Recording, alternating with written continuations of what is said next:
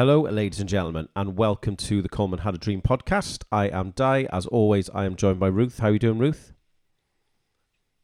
You always die, is that what we're saying? Is that what I said? It's just the way it sounded. No, it's fine. It's fine. Oh, God. The Joe Allen news. How you doing? I'm fine, thanks. The Joe Allen news has obviously shaken me to the point of existential crisis about who I am, which is a concern. Strong start to the podcast. Yes, we are going to be talking to you about Joe Allen today, who's announced his retirement. We've got a few other things to be talking about as well, including the friendly against Gibraltar. We're going to be talking about the new way that UEFA has shambolically organised qualifiers after 2024 and a host of other tidbits. How's things, Ruth? Are you all right? Good. Yeah. We're starting to feel like we're coming out the worst of the winter here, which might be a sort of false. I suspect it's a false dawn, but it's good to see things greening up a little bit. We're doing well here. What about you? Yeah, not too bad, thanks. Not too bad. Super busy few weeks, but it's all the football is starting to come back again, international wise, which is great. We've got the women's games coming up next week. We've obviously got the talk of this Gibraltar game. The location for the Turkey game has been announced. They've talked about how many tickets are going on sale for Croatia today, so that's been the cause of much conversation in my Wales Away WhatsApp group. So yeah, it's good. It's good that Welsh football is coming back in many different guises. We're going to start today. Oh, before I start, I just wanted to do some brief admin. First of all, if you like this and support us, please make sure you follow us on all of the different channels that you can. Obviously, you've got us on the podcast, but make sure you join us on Twitter and Facebook and Instagram. We're on a little bit of everything. Also, support us, please, at buymeacoffee.com/Coleman's Dream. You can make a little donation to support us. It keeps this podcast free, so please come along, do that. Have a look at colemanhadadream.com, where we have got a plethora of different articles, poetry. You can also find all our podcasts there as well. And also, please support us by going to bagsybags.com. There you can use the code CHAD10 to have 10% off anything at the bagsybags.com store. So please go ahead and support us. Buy something from someone local in the Rhondda, and in doing so, support us and keep this podcast free. So please do that. Go to bagsybags.com, use the code CHAD10. And equally, please go to buymeacoffee.com/Coleman's Dream and support us on there. Every little donation helps and keeps us free, which is very much the aim. So, with a little bit of admin done, Ruth, we have heard today the news that Joe Allen has retired from international football. Obviously, lots of things to discuss from that. My main one is, of course, the fact that I saw this announcement at about 5 o'clock. And we are due to start recording at 6 o'clock, and we had done a shitload of research for other stuff, and I would have much preferred Joe Allen to have done that this morning, so I could have had the day to prepare some better chat. But other than that, how are you feeling about the news? Well, I found out about 15 minutes ago, so I'm definitely still processing. Bit of a surprise, to be honest, with Page saying that he wasn't expecting, a plethora of retirements. I thought that we would have Ramsey and Allen at least continuing for a bit longer. We'll get into what role that may have played out at another time, but I'm surprised that the timing, in the sense that I suspect this might be a bit of a surprise to Page as well.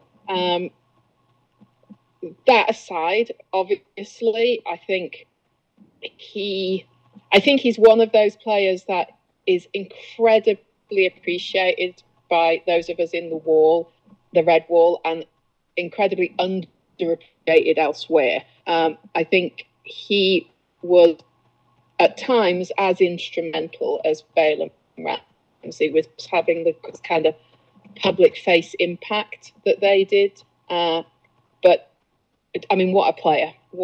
Just a joy to see him and see his joy in playing for Wales as well. One of my favourite memories is actually after we qualified for Euro 20, of him running across the field and jumping into Owen Tidder-Jones's arms, and talk about a little and large going on there. And that it was just the kind of the joy between the two of them just summed everything up for me. I just love watching him play. I think we were very blessed to have him as part of this generation.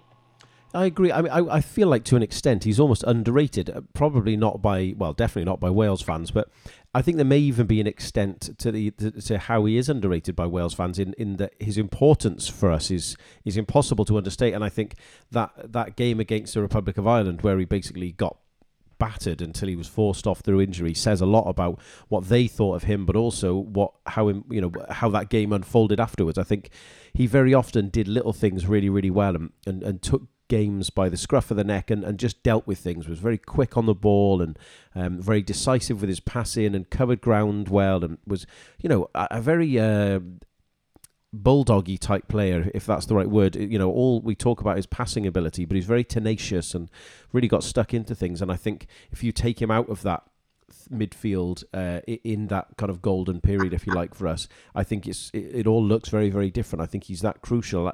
I remember, as I was kind of thinking about this when we were looking back at that campaign, that a lot of the things that we talked about were not having Allen, Ramsey and Bale on the pitch together at the same time, and it really showed Allen's absence in that period, how effective he was and how important he was to us. So I think you can't understate just how quality he was. Is there any other on pitch moments? I know we've talked about the that moment there at the end of the 2020 game, but is there any other thing that kind of really stands out to you performance wise about Joe? I think my favourite memory is actually that feed of his for Ramsey's goal in Euro 16, I think, against Russia, I think. Yeah, it must have been against Russia. Because we were playing so beautifully that game, and I think it showed his sort of impact in an attacking sense. I think there are myriad moments we can pick out where we see him being a defensive midfielder. I love the fact that he got to show off sort of playmaking skills a little bit in that play, and obviously that was reflected in him being part of the team of the tournament for that particular summer. And I think that's my favourite single play. There's other plays that perhaps show his modus operandi more. Like you say, the way he could read a game, the way he could fill space, the way he could predict what was going on, which are harder to pick out as individual highlights, but are probably much more reflective of what he contributed. I agree. Chris, in our WhatsApp group, Chris Price, who writes excellently for us, mentioned that pass as well. And again, just a reflection of his quality. I think it's little moments like that that kind of stand out. They don't have to be the big key moment or the big goal or the mazy run through three people or whatever. It was just the key things that he did well and made a real difference. I mean, that game for me, I think, was his best game in a Wales shirt. I just remember, you and I watched that game in my classroom in Boston, Ruth, and I just remember how in control of the game we felt, and I think that was just from him, the speed at which he played the ball and moved them out of position. And I think equally that Slovakia game at the start of the Euros, the way he did those things so well there as well, where he did, that was the plan. Chris Coleman talks about it in that Together Stronger film, was moving the team from side to side, getting the Slovakians out of their pockets and creating space. And I don't know, Ramsey was the one who utilised that in the end from that Joe Ledley pass, but that was, he did that all game, that retention of the ball and that the physical nature of him, and he was just an outstanding player. And when he got his his foot around that goal against Austria in the qualifiers out in Vienna was just an unbelievably good goal. And I think one of my favourite moments is his celebration after that. Like, the look on his face, it's just like, bloody hell, I didn't know I could do that. He had this kind of like huge, like big grin and almost shock on his face. It was a fantastic goal, but a fantastic moment as well. Just a real quality player. There's one more thing I wanted to add before I bring you back in, Ruth, which is Stephen Baker, who again is one of our excellent writers on ColemanHadADream.com, has said that he has an off-the-pitch moment, similar to what you said, Ruth, about the moment with Owain Tudor-Jones. He was kind of stood on the side of the pitch, and he was with Joe Allen was with Neil Taylor, and Neil Taylor was kind of going around and saying hello to people, and he went over to Stephen's nephew to have a little chat, and Joe actually kind of walked past and said, "I'm really sorry, I would love to stop and chat, but I've got to get into the dressing room." And it would be so easy for him to walk past and just carry on, but instead he felt the need to apologise to people that he couldn't stop. And I think just nice little things like that, nice little touches, kind of show the measure of the man, don't they? Yeah. I think he's obviously a very, very private person. I don't know if you've seen the special on. I watched it on Scoria's YouTube site. I presume it's been on S4C. Where Owen Tudor-Jones interviews Joe last summer. They're down on the Gower somewhere, and he's just clearly. In fact, at one point he says that if he could have played sort of football incognito, that's what he would have opted for. He's clearly a very kind of private and quiet person, and I love the fact that there are those odd moments on the football field where that drops away and he becomes a football player, as it were. And I like that contrast in his personality. I think he's just a good bloke. And I think something we've touched on before as well, Dave, is that we've been fortunate that we haven't just had good players representing us, we've had good people representing us. And I think Joe is just part of that crew as well. No, that's a very good point. I think that is highlighted no further than that the famous article with him holding his chickens on the front of whatever magazine that was. Something which I think I've seen in that interview with Owen Tudor-Jones. He says that's the thing he regrets most in his career, because now it's all people ever talk to him about is the bloody chickens. Just going through some of the other things that we've had tweeted to us. Sion has mentioned to us, he said it was my favourite player, a solid 7 or 8 every game and higher in many. The most important player, even including Bale and Ramsey, because he made us tick, turning us into a top quality international ball retaining team. There's a reason the Republic of Ireland tried to murder him twice. Time for Levitt to step up. I also like this one from Dewi Oshan, who said Xavi has a poster of Joe Allen on his bedroom wall, which I very much like. I think it's easy for us to say these things, as it is with Bale and this sort of thing, where we can see how well he's done for us, and we know that, and maybe he's been underappreciated elsewhere. But I think no more so than UEFA recognising him in the UEFA team of the tournament for 2016. I think that's that's a real sign. I think how well the esteem he was held in. Yes, yeah. I mean, I think to have 2 of our midfield players represented in that team, and I think I think it goes back to what you were saying a moment ago. This idea that he was the tick that kept us going. I think he was definitely the glue in that team, wasn't he? He was the transition man. He was the watcher, the organizer, the predictor. He did all of those roles, and in that tournament in particular, did everything with a sort of grace and fluency that was at the top of his game, and it was just a wonderful period to watch him. I agree. I mean, when you look at that team as well, that they picked as the team of the tournament: Boateng, Pepe, Kimmich, Kroos, Griezmann, Allen, Ramsey, Ronaldo. He's amongst some decent company in that side, which again I think shows just how highly respected and rated he was. I think all of this, and I think we said something similar with Bale as well, is that a lot of this is just how it makes you feel. And I think he was so obviously Welsh, and we talked about that identity in the last podcast, and I still don't entirely know what we really mean by that, but I think he was very Welsh as well, and I think he kind of embodied that normal bloke who liked playing football and was really bloody good at it, and he represented us on the pitch. He wasn't some guy earning shitloads of money and flashy cars or whatever else. Well, I'm sure he did have those things, but he never came across in that way. He just wanted to be a bloke playing football.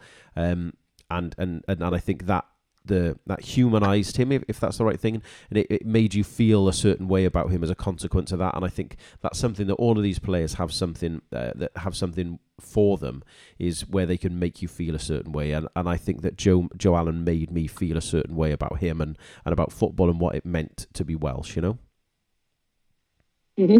No, absolutely. And I think that goes back to what we were saying before, that it's not just about being represented by players, is it? It's being represented by people that you can stand behind as well. And I think he's one of us. He's another of those players that falls into that category of being one of us.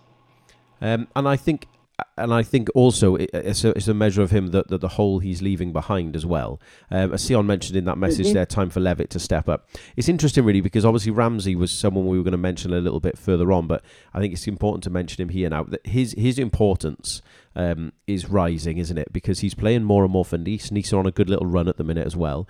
I think it's important now that he steps up and is the experienced man, that the main man almost in camp all the time, and he can help bring those youngsters through with him and alongside him.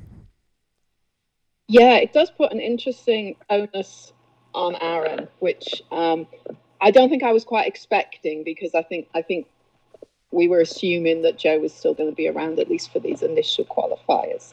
I think we can probably predict that Chris Gunter might not be in the next squad. Suddenly there's a lot of experience being removed from the room, isn't there? And I think this does put an extra onus on Aaron. Hopefully at the minute that's going to work out, because he's like you said, he's having a good run in Nice. They've won, I think they haven't lost in the last 5, won 4 of them, I think. Creeping up the table. He's regularly playing somewhere between 70 and 90 minutes in all of these games. And I do think that's an interesting... There was talk, wasn't there, at the turn of the year about whether he even wanted to go back to Nice, which I'm not even quite sure where that stemmed from, but there was certainly kind of social media talk. And I think it's interesting that he actually seems to be quite a key cog in their resurgence at the minute. So, I mean, hopefully that means we're going to see a fit and healthy and raring to go Ramsey come late March. It's still quite a ways away, but I do think it puts some weight on him that might be more than we were expecting. I'm not saying he can't do it. He's a previous captain. Obviously, he was much younger then, but I think there's more maturity to him than perhaps he's had to need to show recently. And I think it will be interesting to see how that blossoms. Yeah, I think it's also about how Page utilises him. I think if we're expecting him to do all this mad running around like he did in the World Cup, it's not going to get the best out of him. I think he needs to be pushed a little bit further on and supported behind him, so he doesn't need to do as much running, and that's all part of the big decisions that Page has got to make now moving forward. I think he's all of a sudden, you've got to fill one Gareth Bale-shaped hole. Well, that's almost impossible. Now you've got to do it with Joe Allen as well. And if we're honest, midfield is not an area that we're particularly blessed with depth and experience. I mean, I know there's some good younger lads coming through, but I think this also improves or builds on the emphasis that Ethan Ampadu will probably have to play in midfield for a little bit longer for now. Joe Morel has been great for us, but you can't hide from the fact that he's a League One player, in name at least, if not in ability. But, I do think all of a sudden now the decisions that Rob Page has got to make are getting harder and bigger, because we now need to find a system that gets the best out of Brennan Johnson, because he's going to be, I think, our next big name. I think it needs to utilise the qualities of Nico Williams, but it's also got to make sure that Aaron Ramsey can still play a key part in it, in that kind of number 8, number 10 role, without asking him to do too much running. And all of a sudden that his Rob Page's task has got harder, and I wonder if whatever decision he was going to make about planning a shape and patterns of play and whatever for the future have also got a bit more difficult. Well, they've definitely got more difficult, but I wonder if this also changes that as well. You see, I'm not so sure it does make it more difficult. I don't think it makes it more difficult from a decision point of view. I think it might make it more difficult to execute.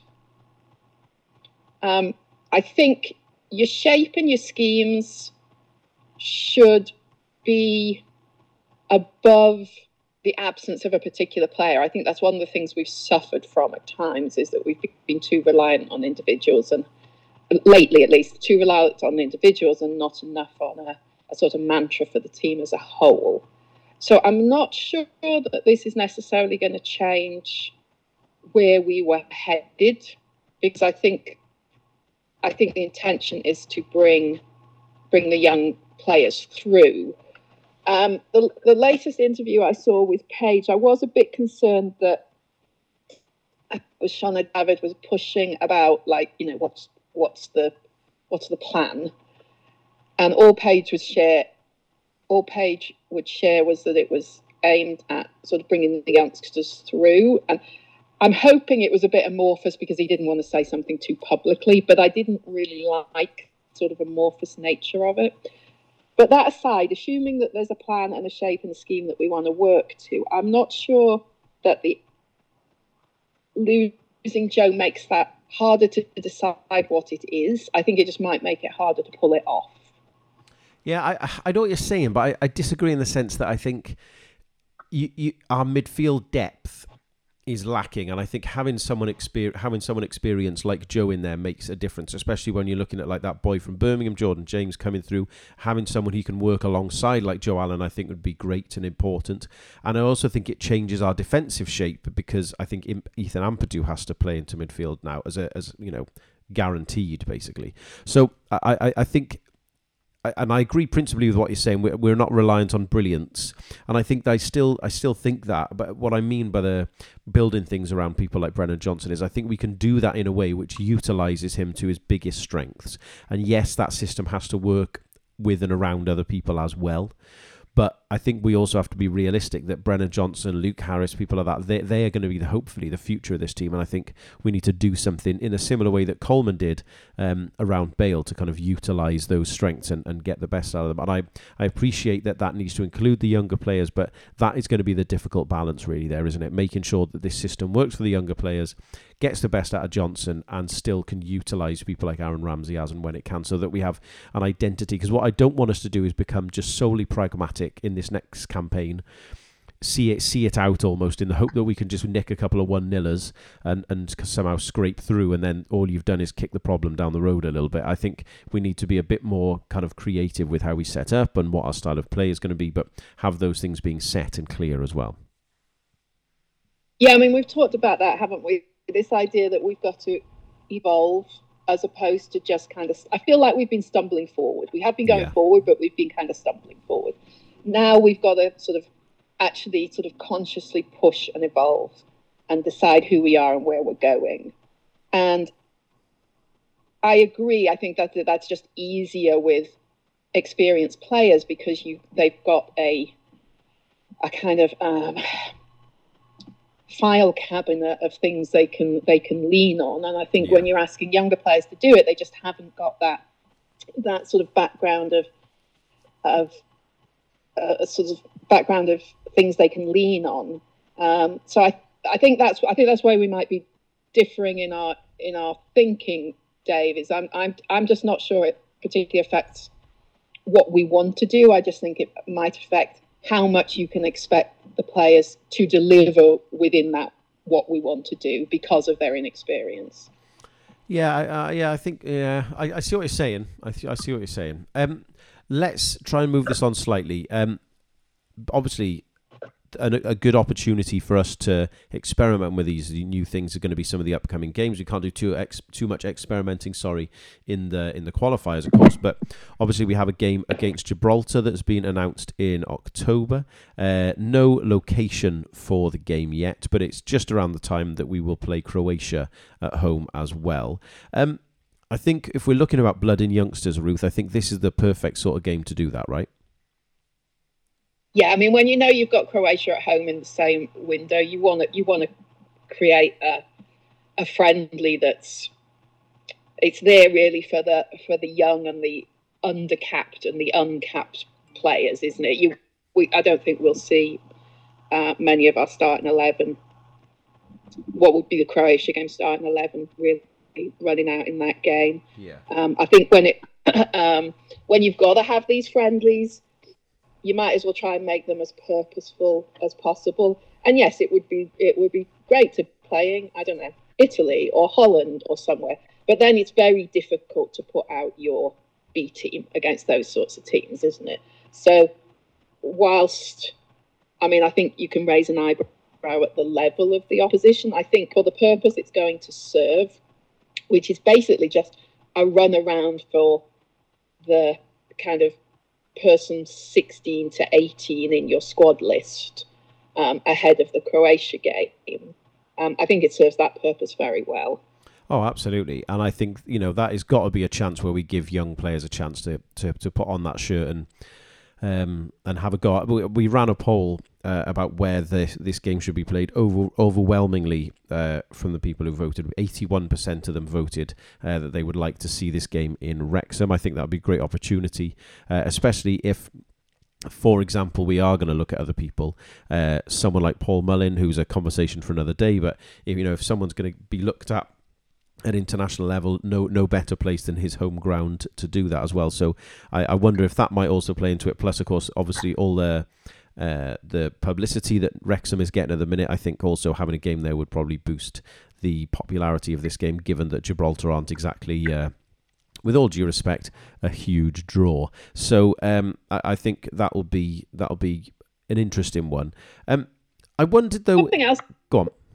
Just a wider point, Dave. I think with the change in the introduction of the Nations League, it's made it harder for teams like Gibraltar to have friendlies against, in inverted commas, bigger teams.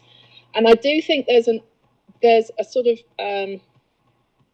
onus on the wider UEFA community to help the Gibraltars of the world get friendlies against bigger teams. And I don't like necessarily describing us in that sense. But I think it's important that these smaller teams are not left without opportunities to play friendlies against what you might think of as tougher competition. I agree with the Nations League. I think in the broad sense, it's been really helpful. And I think, the fact that countries like Gibraltar can play against teams who are of a similar standard is actually really helpful. But I also think there's an onus to make sure that isn't the extent of the games that they're playing, that they get an opportunity to aim higher as well. I don't know. Are they going to get those opportunities in the qualifiers themselves?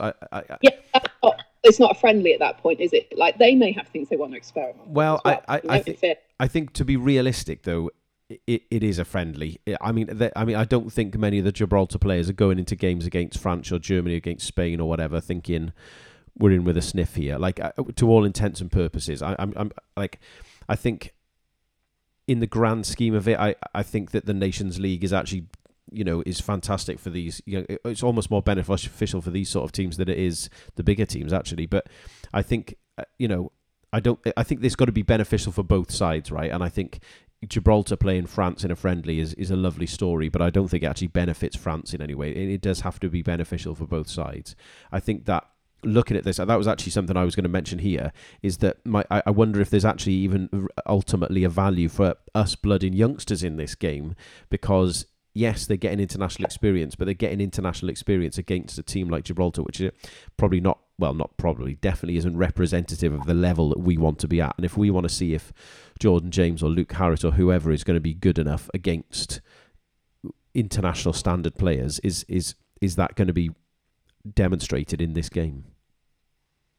No, but you can have the experience, can't you? You can be at a full race course. I'm not quite sure if the COP will be finished by then. I think it probably will be. So you'll be up about 15,000.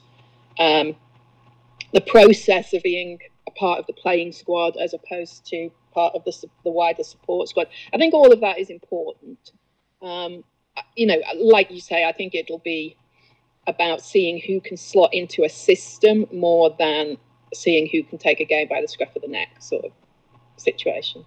Yeah, I mean that much is true, and I think the Toshak system worked because the Wales players who've now given us a fantastic few years they were playing against the big names, they were playing against the big teams, and that kind of drags your level up a little bit to an extent, whereas I'm not really sure this does. I agree that it would be great to see it played at Wrexham. I think that's important that the FAW kind of move these games about, but equally I think in the future moving forward, it's important that these smaller friendlies, like the Trinidad one was not so long ago, and I think New Zealand in the early 2000s, which was the previous game. These kind of smaller games aren't the only things that are played in Wrexham. It's important to have maybe some of the Nations League games or something like that played there as well, so that the moving around of the games is genuine. I think it's good that we've got these games. I think now might be a good time, Ruth, for us to look at how the qualifying and everything else has changed, because UEFA have announced today that or yesterday, sorry, that there'll be a new format for the UEFA Men's qualifying for the Nations League as well, and how this will work after Euro 2004. 2024, sorry, not 2004. I think in principle, I don't want to go into this too deep, Ruth, because it's frankly uncomprehendable. But I do think the big thing is that this looks to me in first instance that the Nations League, which will now be expanded to have a playoff round, it will have promotion and relegation playoffs.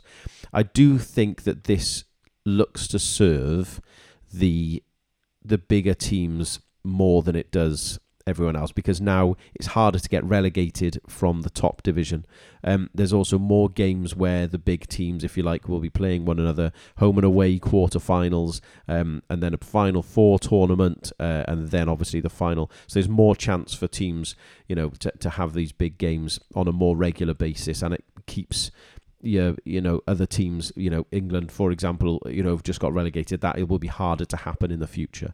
So I do feel like this is just a way now to kind of consolidate the big names at the top. And I feel like it's a shame, actually, because that's what I felt like the Nation League wasn't really there for. It was there to make a genuine ladder, and it was there for creating fair opportunities for people to play one another. So I'm a bit disappointed in it myself, I've got to be honest. I just think it overcomplicates an already complicated system. I think the fact that they keep changing it at every iteration of the Nations League isn't helping. Yeah, true. Even if we could just have 2 or 3 of them that are the same, it would help people get involved and understand what's going on. I agree with you. I think this is about more games for the big boys, as it were. Yeah. And sorry, that's not fair. It doesn't mean more games overall. It just means more games where they will be playing each other. Yeah. So I'm with you. I think that's just people on the inside helping people on the inside. One of the things that did concern me was the change to the status of the second place teams in the qualifiers for the Euros. So, excuse me, moving away from the changes to the Nations League, they're also making changes to the qualifying rounds for the Euros. And obviously what's happening for Germany in 24 is set up, and that's going to apply across these coming games. But once we get the other side of 2024, this new round of qualifications means that if you're in second place in your group, you don't necessarily qualify for the Euros. And we know how important that's been for us in terms of getting that place. And what I haven't been able to find, and I'm sure it's out there somewhere, but I can't find anything that's comprehensible, is who would qualify directly and who would end up in playoffs if they finish second. Yeah, that was the main thing for us. I put this out, and a lot of people, I actually was quite surprised. I put this out on a Twitter poll, and 32% of people thought these changes were good, which I was really surprised by. I did ask why, and no one told me a why, which has frankly annoyed me if you answered that to that poll. 22% said it was bad, 46% said they were indifferent. I'm just intrigued why, but anyway, the main kind of changes, if you like, as you've said there, are that if you win your group, you're guaranteed to go through. If you come second, you will either go into the qualifiers directly, or you'll either qualify directly, or participate in a playoff match. It's not clear how that happens. Groups will now be 4 or 5 teams rather than what they are 5 or 6. There'll be 12 groups, so obviously 12 people automatically qualify. I would imagine that this will be a fairly complicated thing. Whereas if you as it is now, where if you win your league, you're guaranteed some kind of playoff for the Euros. So I would imagine it'll be something like the best 8 teams the 8 best second placed teams. God alive, this is annoying. And will qualify by rights, and then the other 4 will go into 4 rounds of playoffs with people from the Nations League winning groups, if they haven't already qualified, blah blah blah, to create 8, which becomes 4 again in the end. So this is the one that annoys me most, is because if you're making 12 groups, first and second qualified by rights, end of conversation. It's like as if you've tried to do something good and then ballsed it up within 5 seconds of. I mean, it's madness. And again, as I say, this is not entirely clear what's happened yet. in terms of the specifics. So, there's obviously still some stuff to be decided, but it's just such a shame because we've, I think the principle of what the Nations League was really effective and promising and genuine, and now it just seems a bit false and a bit shit again. It's almost like we're making an almost Champions League internationally, which I think is a shame. And I think doing this for the European qualifiers defeats the object of the exercise of having the 24 teams and expanding it, because now all you're doing is you're guaranteeing as many pathways for as many of the big teams going through as you can, which seems a real shame to me. But there you go. I think it's a real frustration that these things keep changing and, as you said, being tweaked with no kind of huge plausible benefit. I would have thought they kept the two systems apart. I mean, I know it was useful to us to have the insurance of that potential playoff spot through the Nations League place when we were promoted from B to A, and I know that was helpful, but I think it would just be better if you kept the two things separate. Let the Nations League run as it does, in whatever format but that's a competition, and then just have the European qualifiers as a competition.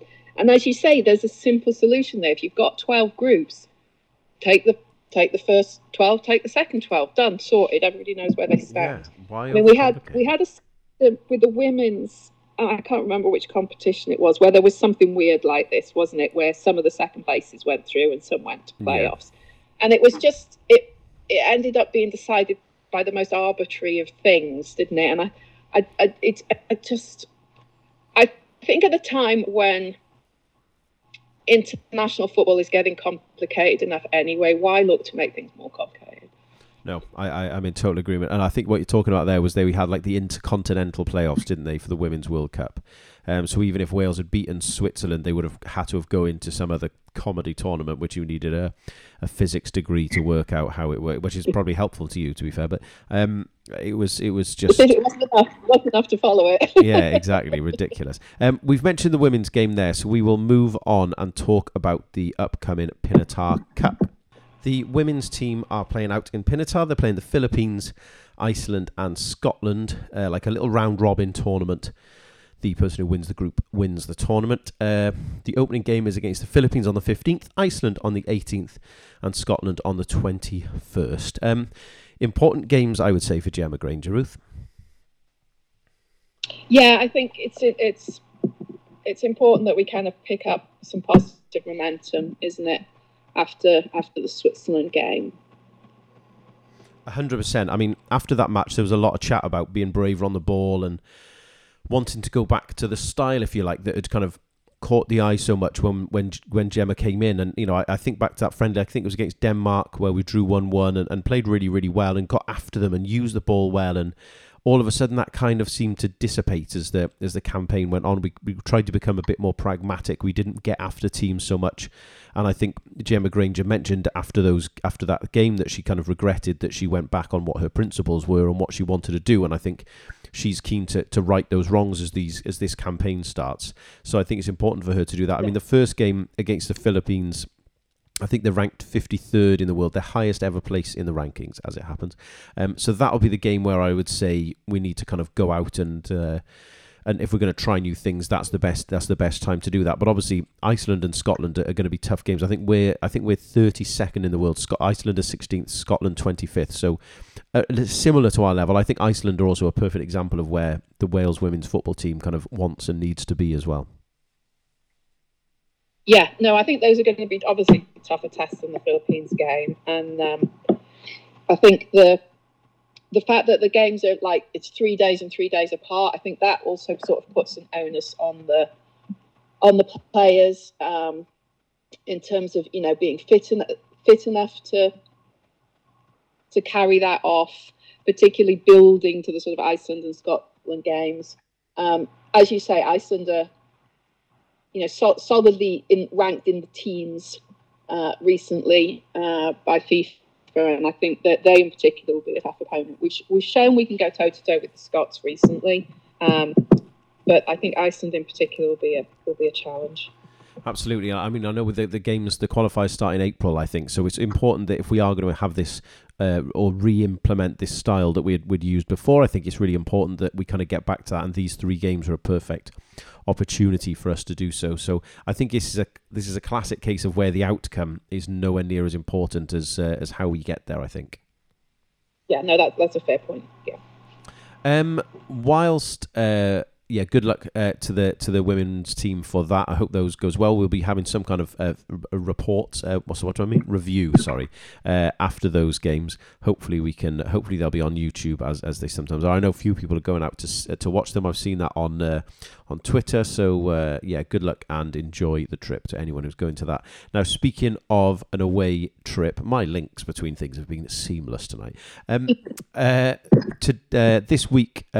Turkey away has been announced in Samsun, which is almost 9 hours from Istanbul by car. I saw a lot of people on Twitter, Instagram, Facebook talking about this not being helpful in terms of getting around the place. Obviously, it makes it more expensive to get to these places. I'm just kind of interested in your take because financially speaking, obviously, I understand the point. You know, it's more expensive to get to Istanbul and then another, I think it's an hour and a quarter's flight on to Samsun. You know, I understand the cost of that, but this is their advantage to take, right? You know, Turkey aren't looking to do Wales away fans a favour. They're trying to qualify and climb the rankings again as the fourth ranked team in our group. So they've got to make the most of the advantages where they can get them. So I think it's a bit much people complaining about where the game is, or am I just being old fashioned? I think it depends how you slice this up. I think my view is it's entirely in Turkey's remit to have the game exactly where they want. I think we're relatively unusual in that we play all our competitive games at a stadium, and so any away fans coming to our games know immediately they're going to, well, for competitive games at least, they know they're going to be coming to Cardiff. But in other countries that's not the case, and I don't think we can expect any country to hold a fixture where it suits 2,000 away fans. That's just not appropriate. We wouldn't reciprocate if the roles were reversed. What I do understand is people being angry about the 120-day rule. I think the fact that you get information about the games. When was the draw? December? No, yeah. Kind of thing. Anyway, whenever the draw was. And people want to react and they want to get flights while they can, and they want to try and book accommodation while they can. And I can understand why people feel that they need to jump in and get flights booked at that point, and then actually don't know where they're going to until 120 days before the fixture. So I think the window here, I think, is what's not helpful, not particularly the fact that the Turks have a choice, but the fact that it can be as late as 120 days before the fixture. I think, yeah, you're right. And I think if it was expanded to a 150-day rule, I think that would be helpful. But I will say that, it's still the thick end of 4 months you're giving people to find a way somewhere. I don't think that's outrageous. I've booked trips at in a month's notice. I think 4 months is still plenty of time to figure out. I recognise that it becomes more expensive and all these other things. I do understand that. And there's a financial crisis on, and I do understand that. But in principle, I got a reply from Stephen, I think, on Twitter, who just said, I think it's a bit much for people to be complaining about how ridiculous these things are. I think it's equally ridiculous travelling across the Europe to watch 11 people kick a ball about and then come home again, which is also a valid point. I think the thing about Wales away is that it is ridiculous. I think that's the point. And I think half of the challenge and half of the fun is get into weird places, and not that I'm calling Samsun weird, I've never been, but get into these unusual places or places you would never normally visit. I think that's part of the appeal and the fun, certainly as far as I'm concerned. And if we're picking holes in things, there'll be people booking flights out to this. Like I've booked to go to Split via Vienna, or I think that's right, home via somewhere else. I can't even remember where now. But we've done all that. The location was announced a couple of months ago. The ticket deal only got announced today. So there will have been people who's booked their flights and everything else and not knowing they're going to get tickets for the game. Like, it's about going away with your mates, and if you can get to the match, then obviously that's great and that's what everyone wants to do. But for me, I just think of all the things to be moaning about at the minute, having to get go to a place in Turkey you've never been before, or wherever. I just think is a bit daft. And like I say, I understand the money thing. I understand the 120-day rule could be better, but even if they made it 150-day rule, it's then 5 months instead of 4. Is it that making that much difference to you? I don't know. The only thing I would say that would be more helpful is that in the window, if you like, that countries have got to announce their locations after the draw, if that window is smaller, then I think that would be helpful. But again, then you're relying on huge, looking into the future a long way and where stadiums are and are things going to change, and there's all sorts of things that can complicate that. So I don't know. There's no good system. I think the other thing that is worth pointing out here is I think, relatively speaking, in the last few qualifiers, with the odd exception, I think we've been quite fortunate in terms of the places we've had to go to or been asked to go to. For example, when we went to Belgium, that was in Brussels. We went to Czech Republic, that was in Prague. We went to the Netherlands, that's in Rotterdam. And, the Netherlands is a tiny place. You can fly in and out of Rotterdam. It's got its own airport. It's 45 minutes on the train from Amsterdam. Everything is kind of been easily accessible. We went to Estonia, we went to Tallinn. So a lot of these places have been easy enough trips, and it's not always been that way. And, going to Osijek in Croatia for the start of the 2020 campaign, as an example of somewhere that's a bit more harder to get, but people got their way there. It's, for me, that's part of the fun. I've spoken a lot now, so I'm going to shut up, and I'm sure you're going to disagree with me somewhere along the line. No, I think the issue here is not so much the principle of the location. It's the gap between when the fixtures are announced and when the country has to commit to the location. I think that just leaves such a long period of time. People are not going to sit on their hands and not get things booked, but they're booking into the unknown. I think there just needs to be some commitment to shortening that window between the announced fixtures and the location. The thing is, I don't know. I still feel like 4 months is more than enough time to plan a trip. I would also add to that this game against Turkey now. What's the date today? It's something like the 7th, I think, of February. Is on the 10th of June. Like, there'll be people who haven't booked their summer holidays, before now. So, I still think there's plenty of time. I also think if you get countries to commit to things that are 18 months in advance, there's so many things that can go wrong and change in that time period that then you'll get the issue where people are committing to things that are maybe even 2 years in advance, and then last minute something has to change and they have to move the location because obviously you can't commit to something that was 2 years ahead of time, and I think you're just left with a different problem. So when I say there's an imperfect system, I think that's kind of what I mean, I guess. But it is what it is, and I think at the end of the day, if you don't enjoy all the stuff that goes with this, just don't go. If you're stressed out by booking your travel and whatever, just don't do it. Do something else. That, to me, that's part of the fun of it. And I sound like a grumpy old man there, but I do think that's true. And I do think people like moaning about something for the sake of having something to moan about. But that's fair. Anyway, let's move on. Whilst I've finished having a tantrum, we got 2 more things to mention. We're going to be close to the hour mark again, Ruth, which is nothing short of remarkable. In the transfer window, we had 4 kind of key transfers. Zorba Thomas went to Blackburn. Charlie Savage went on loan to Forest Green Rovers for Man United. Kem Campbell left Wolves to go to Wickham. And Nathan Broadhead left Everton to go to Ipswich. Are there any of those kind of transfers that jump out at you, Ruth? As I mentioned on the last pod, I think I found the Broadhead one interesting. It's actually the only permanent move out of those 4 that you mentioned. I think he's probably got to an age now. I think he's 24, if I remember rightly. He's got to an age now where he needs to be playing regularly. He can't kind of keep ticking over in Everton B teams. So I think that was an interesting move. And then I suppose the surprise was the Sorba Thomas move. It's a loan to Blackburn, but it's interesting that Huddersfield felt they could do that. I think it's just it's unexpected. I don't know if you've read more about their motivation for that change. I think from what I gathered, I think it was him that wanted a change of scenery and wanted something new. And he played last night in front of Rob Page, or was it last night or 2 nights ago in front of Rob Page, and apparently did very well and had some great stats on the night as well. So that's promising. I think it's important that, I think he is someone who might grow in importance now as things kind of carry on with potential player retirements and whatnot. So I think it's important that he's playing regularly and is keeping himself in contention.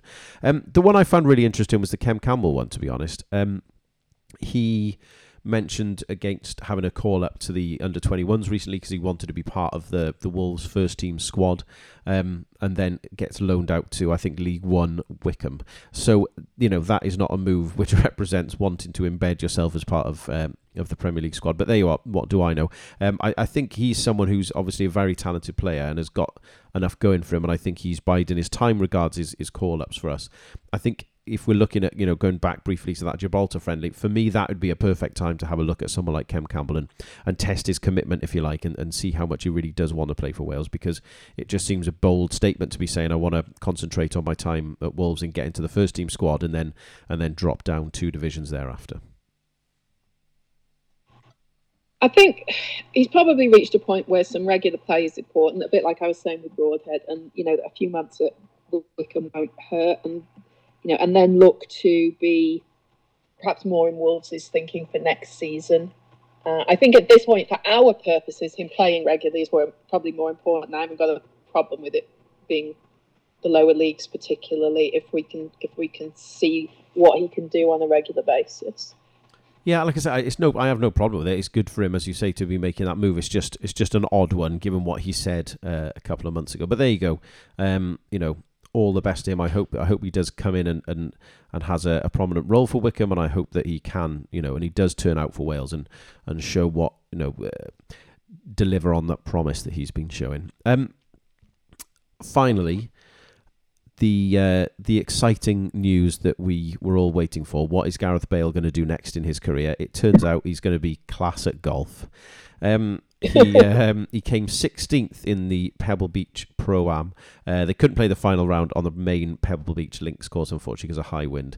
But still, coming 16th in that Pro-Am is pretty impressive. There was a great video, I don't know if you saw, Ruth, of him kind of being bantered with some of the bantering about with some of the USA commentators, the US commentators there, and hitting a fantastic shot in the hole-in-one competition where the ball kind of like spins back on the green. It lands about 8 feet from the pin and spins back.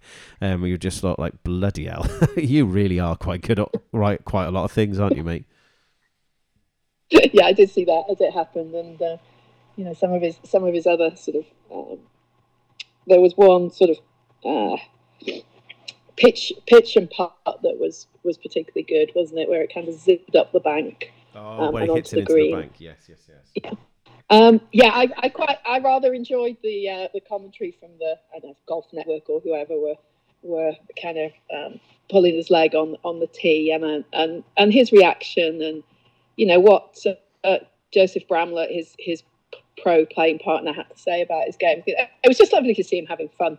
I think that's we're not going to see him having fun on the football field anymore, but he's so important to us. It's lovely to see him having fun in his wider life, and he clearly loves his golf, and I think we're going to see more of him doing these sorts of events. Absolutely, I hope so, and more power to him. As I say, my offer from the previous pod remains. If he does want a couple of rounds, there's some lovely courses around me here in the Netherlands, and I'm happy to go down Cottrell Park when I get back to Wales if he fancies it. Have you got anything else that you wanted to add, Ruth? No, I think we're there's some interesting fixtures that the under-21s have got in their group coming up, but that's not till June, so I think we'll leave that for now. But no, I think an hour's more than enough. I know you've got something you want to talk about there. Yeah, I do. Just first of all, thanks everyone for listening. Massively appreciate it. Don't forget to follow us: Facebook, Twitter, Instagram. Support us at buymeacoffee.com/Coleman's Dream, and go to bagsybags.com and use Chad10 for 10% off. Just one thing I wanted to finish off with today. We often talk about how football is more than just going to the football, and the wider stuff is the important stuff. And I mentioned earlier you how Joe Allen made me feel. I think how you feel when you go to a football match is really important, because it is often more about the football, less about the football, sorry, and more about the stuff that goes around it. I got a text over the weekend off my uncle to say that his best pal Dempsey, Tony, had unfortunately passed away. He was very much a larger than life character. He was a very, very funny bloke. Loved a beer, loved to laugh, loved his football, and he'd be sadly missed. He was a relatively young bloke, and it's a shame really. I mention it here because I had one of my first, what I call proper football experiences with my uncle, and Dempsey was there that day, going to watch Man City play at the All Main Road against Birmingham City in what would now be a championship match. Man City won 1-0, and I remember that, and I remember the noise of the Kippax stand, and it was a great day out. But the thing for me was about what happened before. I'd never really done that. I was about 16 and went to this terrifying pub near Main Road.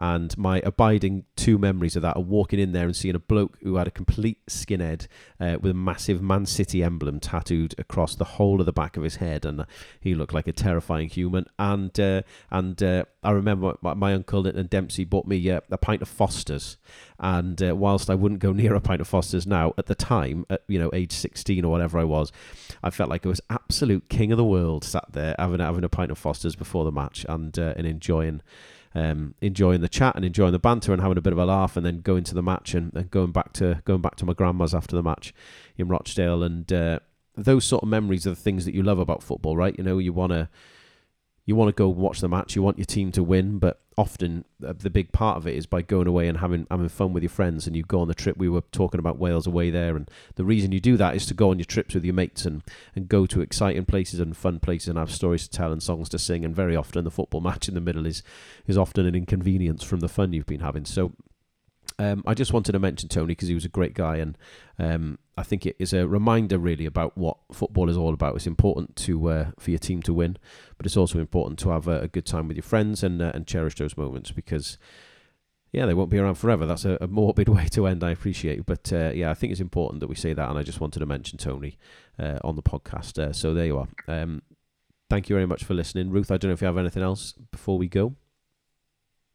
No, just thinking of the good times that we have around football, and they're always about the people, aren't they? They're always about the people. Exactly. It's always about the stories, and if you can remember the result afterwards, then that's an added bonus as far as I'm concerned, and that is what I'm sure Dempsey would very much agree with that one. Anyway, thank you very much for listening, ladies and gents. We appreciate having you along. We'll be back again in a couple of weeks' time, hopefully to talk about the women's games in the Pinatar Cup, and hopefully no one else will retire before we speak to you again. So thank you very much for listening, and thank you for your time, Ruth. You're welcome. Take care. Bye-bye. Bye-bye.